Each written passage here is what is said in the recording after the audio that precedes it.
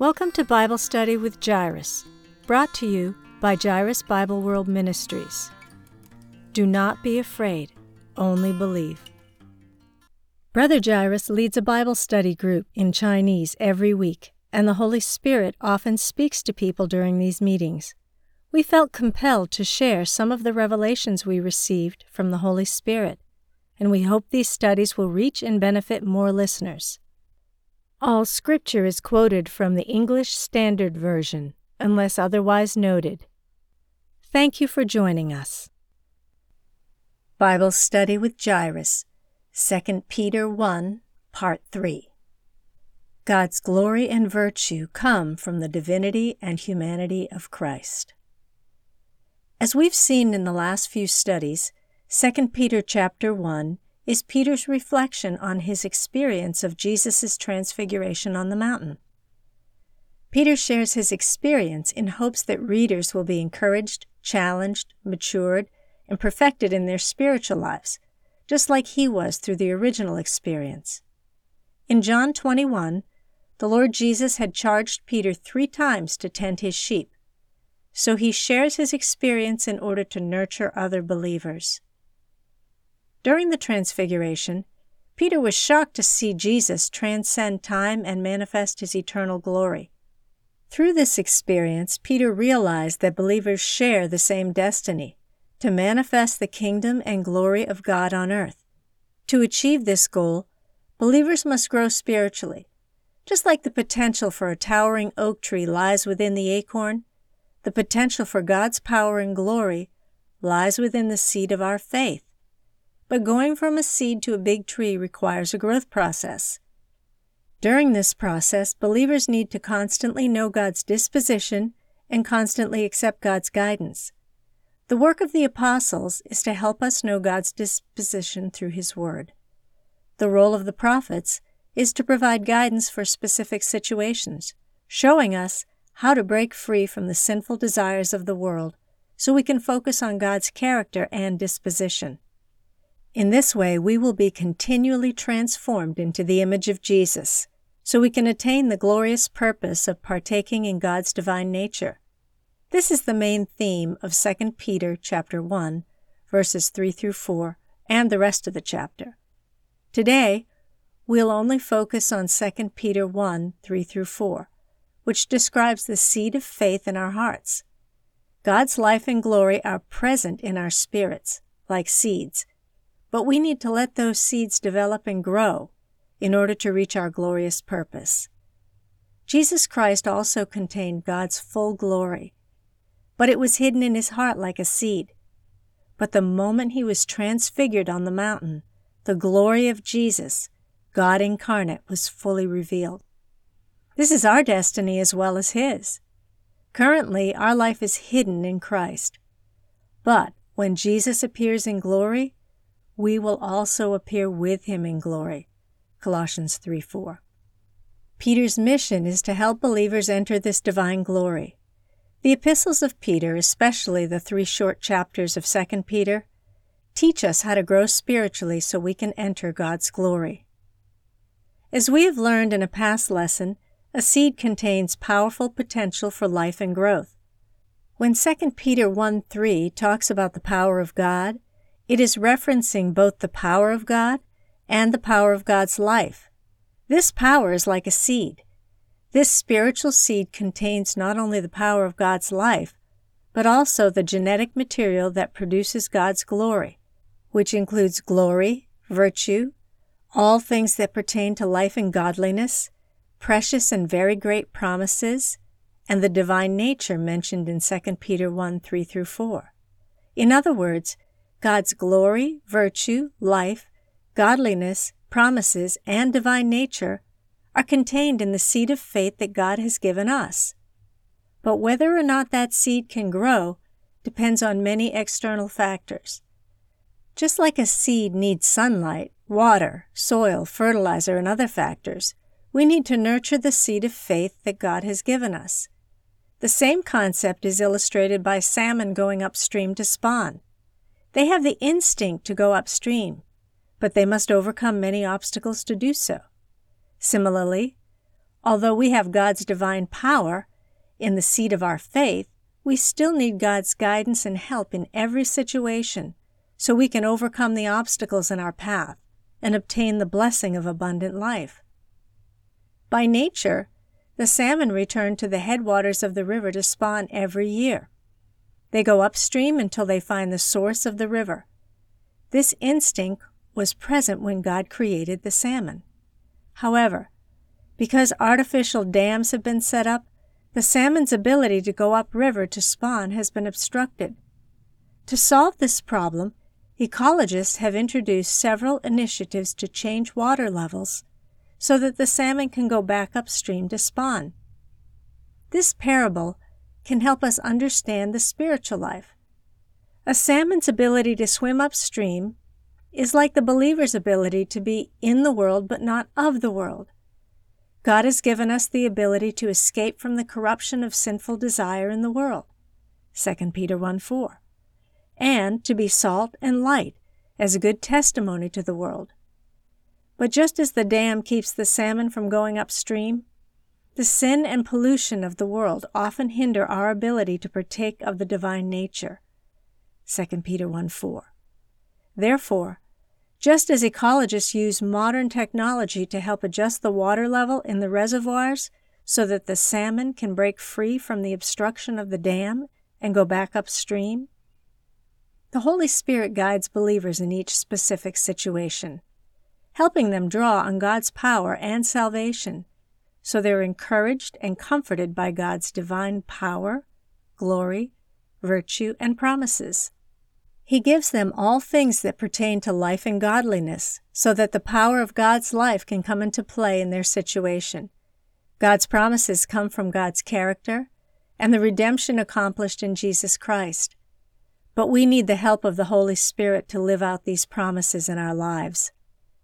As I have emphasized on several occasions, there is a difference between God's disposition and God's guidance. Some Bible passages contain a revelation of God's disposition, while others contain God's guidance for specific situations. Although there's some overlap between the two, there are also distinctions. God's disposition, or His character, never changes, but God's guidance can vary for different people in different places at different times. In the same way, the office of apostle and prophet overlap, but have distinct differences. Apostles help believers understand God's disposition, while prophets help believers follow God's guidance. Some apostles are also prophets, holding both offices at the same time. These people should help believers know God's character and help them understand and follow the Holy Spirit's guidance in specific situations. A survey showed that 70% of American Christians were addicted to pornographic videos. We know that God doesn't want us to partake in this kind of filth, but we also know that it's very difficult to break free from addictions, such as alcohol, drugs, and porn. Many Christians who are addicted to pornographic videos have tried to overcome this addiction on their own. They make up their minds not to watch them anymore. They have the desire to do what's right, but not the ability to carry it out. What can they do? Christians have the divine power of God to help them overcome their weaknesses and lives as children of light. If a Christian finds himself in a similar situation, he can rely on the Holy Spirit or his human under-shepherds to help him access and experience God's divine power, so he can overcome the sins he could not overcome on his own. These are battles we can only fight through faith. Salvation and sanctification are obtained by faith, not through the effort and struggle of the flesh. Even Paul said he could not overcome the evil of the flesh on his own, Romans 7. Instead, he found that the law of the Spirit of life in Christ Jesus set him free, in Romans 8. United to the saving grace of Jesus Christ by faith, he was enabled to set his mind on the Spirit, which is life and peace. But to set the mind on the flesh is death, Romans 8:6. Even Paul couldn't overcome through physical struggle, let alone us. Similarly, We need God's power to forgive.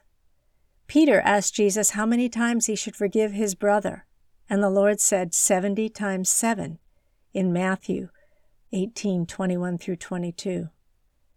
In his Gospel, Luke records the disciples' response. When Jesus said, "If he sins against you 7 times in the day, and turns to you 7 times, saying, 'I repent,' you must forgive him." The apostles replied, "Increase our faith." Luke 17:4-5. I personally believe that the word apostle here refers to the disciples, including Peter and the other apostles who were praying for more faith to forgive. Peter realized that Jesus commanded him to forgive his brother, but he couldn't do it on his own. He understood that forgiveness, salvation, and victory do not depend on human efforts and struggles, but on faith. Jesus Christ has provided salvation for all, and we obtain it through faith. So, Peter and the other disciples asked the Lord to increase their faith. Believers need to be taught how to grow in their faith. God's divine power is released in our lives when we are united with God through faith. If you are willing to break free from your bondage to pornography or other vices, I have a prayer that will help you break free from these. Pray along with me. Lord, your word says, "He who is joined to the Lord becomes one spirit with him." 1 Corinthians 6:17. I know that I am joined to you in one spirit. When I look at pornography, you are watching with me because you are one spirit with me. I invite you to come and watch it with me now. If you do not want to, please remove my desire. If you pray like this, the Holy Spirit will remove your desires, because the Holy Spirit does not like to watch pornography. This prayer may seem disrespectful, but I can assure you it's not. In fact, it's disrespectful not to pray like this. When you continue setting your mind on the flesh and don't invite God in, you're defiling God's presence in you and quenching the inspiration of the Holy Spirit. 1 Thessalonians 5:19. However, when you pray like this, you are inviting the Holy God to remove your filth, because the precious blood of Jesus is stronger than your filth. All you need to do is invite God in, unite with Him in faith, and He will surely take away your sins. If you pray like this every day, you can overcome all addictions and weaknesses. Believe me, I speak from my own victorious experience. Many American believers have never been taught these faith exercises, so they sin and struggle with the flesh. Desiring to do right can't help us succeed. It's our union with God through faith that gives us victory. This is the divine power of God spoken by Peter. Peter learned this lesson personally when Jesus taught him about forgiveness. Peter may have thought it was impossible to forgive people who offended him, such as James and John, but Jesus commanded him to always forgive. He had to recognize it was not through his own effort, but through faith united to the promised word of God. This is why Peter and the other apostles prayed to God to increase their faith. Who says that Paul was the only one who knew about the principles of justification and sanctification through faith? Peter also had a high level of spiritual experience and maturity, and he knew that faith was the only way he could claim God's divine power to forgive his brothers who offended him. He also knew that the power of God contained in the seed of our faith cannot be released except by faith. That's why he begins the first chapter of 2 Peter by talking about faith, as we mentioned in the first article on 2 Peter chapter 1. Let's emphasize it again here. 2 Peter 1:1 says, "Simon Peter, a servant and apostle of Jesus Christ, to those who have obtained a faith of equal standing with ours, by the righteousness of our God and Savior Jesus Christ." Every Israelite who entered the promised land received their own piece of land. Their pieces of land were different sizes, but they were each equally precious because they were part of God's promised land. Similarly, Although we each have different gifts and a different measure of faith, the nature of this faith is equally precious. This faith is the foundation of everything.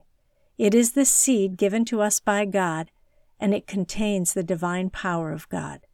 2 Peter 1:3. God's divine power is contained in the seed of faith and released by the exercise of faith. How do we exercise our faith to release God's power? We need to know God's disposition and God's promises. The glory of Jesus Christ is His divine nature expressed in the all-powerful characteristics of His oneness with God. God has destined us to share in God's glory or divine nature, which was manifested during the transfiguration. The virtue of Jesus Christ refers to His human qualities and virtues. God wants us to share in these virtues and abilities that God has prepared for us to help us overcome trials.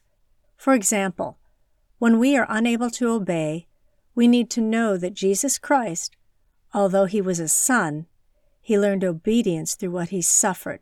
Hebrews 5:8. Since Jesus Christ lives in our hearts, His obedience can become our obedience. Because Jesus Christ is both God and man, we can partake of His divine life while also appropriating His human virtues to help us when we are weak. The Bible says, "For we do not have a high priest who is unable to sympathize with our weaknesses, but one who in every respect has been tempted as we are, yet without sin. Let us then with confidence draw near to the throne of grace, that we may receive mercy and find grace to help in time of need." Hebrews 4:15-16. With this understanding, let's look once more at 2 Peter 1:3. "According as His divine power hath given unto us all things that pertain unto life and godliness through the knowledge of Him that hath called us unto glory and virtue." We are invited to enter His glory, or divine nature, His human virtues. Through His glory and virtue, we have truly been given all things that pertain unto life and godliness. Once we believe in the Lord, we are a new creation. The old has passed away. Behold, the new has come. 2 Corinthians 5:17.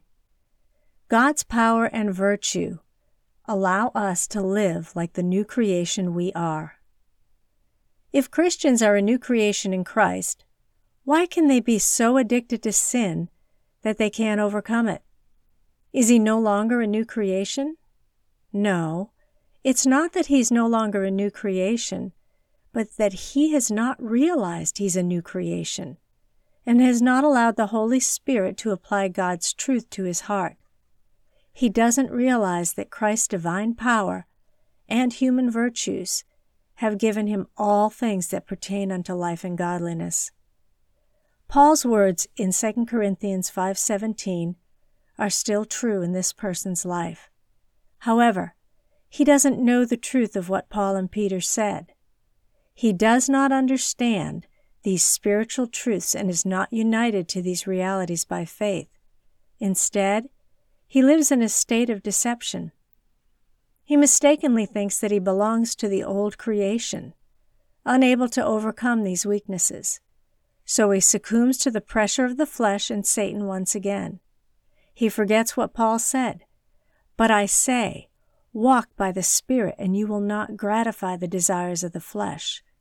Galatians 5:16. James also said, "Submit yourselves before God. Resist the devil, and he will flee from you." James 4:7. How blessed we are to have access to Christ's glory and virtue, yet how foolishly we often live. We try to find comfort in pornography, hoping to relieve the inner pressure we feel from the difficulties of life and the pain of broken relationships. But we don't realize that we are drinking poison to quench our thirst. It will not help at all. Instead, we should realize that God has provided everything we need through Christ. He has saved us through His blood. But we need to access this salvation through faith and persistence. Unfortunately, faith seems to be difficult and out of reach for many people, while sinful indulgence seems to be within easy reach. What a painful struggle! How can we escape from the pain and struggle mentioned above? We need to know the promises of God, through which we can partake of the divine nature. 2 Peter 1:4 says, "By which he has granted to us his precious and very great promises, so that through them you may become partakers of the divine nature, having escaped from the corruption that's in the world because of sinful desire." This means that through his divine power and human virtues, Christ has given us countless promises, too many to mention. One such promise is that everyone who calls on the name of the Lord will be saved. Romans 10:13. The word salvation here is sozo in Greek, which includes eternal salvation from hell, healing of the body, and release from Satan's bondage. It includes the salvation of the human spirit, soul, and body. God has given us many other precious promises as well. God promises that a day is coming when our bodies will be redeemed. Romans 8:23. God promises, "Because you have kept my word about a patient endurance, I will keep you from the hour of trial that is coming on the whole world, to try those who dwell on the earth." Revelation 3:10. God says, "By his stripes you were healed." 1 Peter 2:24. God's promises are too many to list. Paul said, "For all the promises of God find their yes in him." That is why it's through him that we utter our amen to God for his glory. 2 Corinthians 1:20. Peter deeply understood the same truth. In 2 Peter, he shared, "God has called us through glory and virtue. He has granted us all things we need through his divine power, and has given us great promises through his glory and virtue. These promises are yes to us in Christ, and they are also amen to God." At any moment, God is willing to make good on his promises to us in Christ. He's always available to help us through the redemption accomplished by Christ. As long as we ask and act in faith, God is ready to help us escape all the corruption that is in the world because of sinful desires, and make us partakers of the divine nature. God has prepared everything that we need. All it takes on our part is faith as small as a grain of mustard seed. God values our faith, initiative, and choices, even if they're very small and weak. When we choose to believe God's promises and set our minds on the Spirit, God gives us life. But when we choose to set our minds on the flesh, we experience death. It's all about our hearts and the choices we make. We are beings of free will. God never forces us to trust him. If we choose to believe God's promises, we will receive God's salvation and constant growth and sanctification in our lives. It all depends on the choices we make. From 2 Peter 1, verses 3 through 4, we can see that Peter's spiritual maturity and understanding were just as advanced as Paul's. In our next episode, we'll look at 2 Peter 1:5, which will help believers make the right choice so they can exercise their faith and make it stronger and stronger. Peter teaches us step by step how to know God's disposition and follow God's guidance so we can incrementally escape from the corruption in the world and partake in God's divine nature. We will compare God's glory to the throne of God in Revelation 22:1. To reach it, we must partake in God's divine nature, walk on the streets of gold, and follow the guidance of the Holy Spirit, which reminds us of the water of the river, the tree of life on both sides of the river, and its 12 kinds of fruits in Revelation 22:2. Like the streets of gold, the divine nature defines our boundaries, and it's the only way to the New Jerusalem. The Holy Spirit guides us like the river of life, providing the water of life and the fruits of the tree of life, the virtues of Jesus Christ, to provide us with continuous supply and support. This enables us to swim upstream like a salmon and reach the throne of God and the Lamb on top of the New Jerusalem. The glory John saw in the book of Revelation mirrors the glory that Peter saw when Jesus was transfigured. Our goal, God's glory, is hidden within the seed of faith. And as we grow in our knowledge of God's disposition and guidance, we can grow into full-grown trees and reach our goal. We can access the throne of God and of the Lamb. Remember, we are already seated with Him on the throne in Christ, Revelation 3:21, Ephesians 2:6, and John 12:26. This is also God's promise.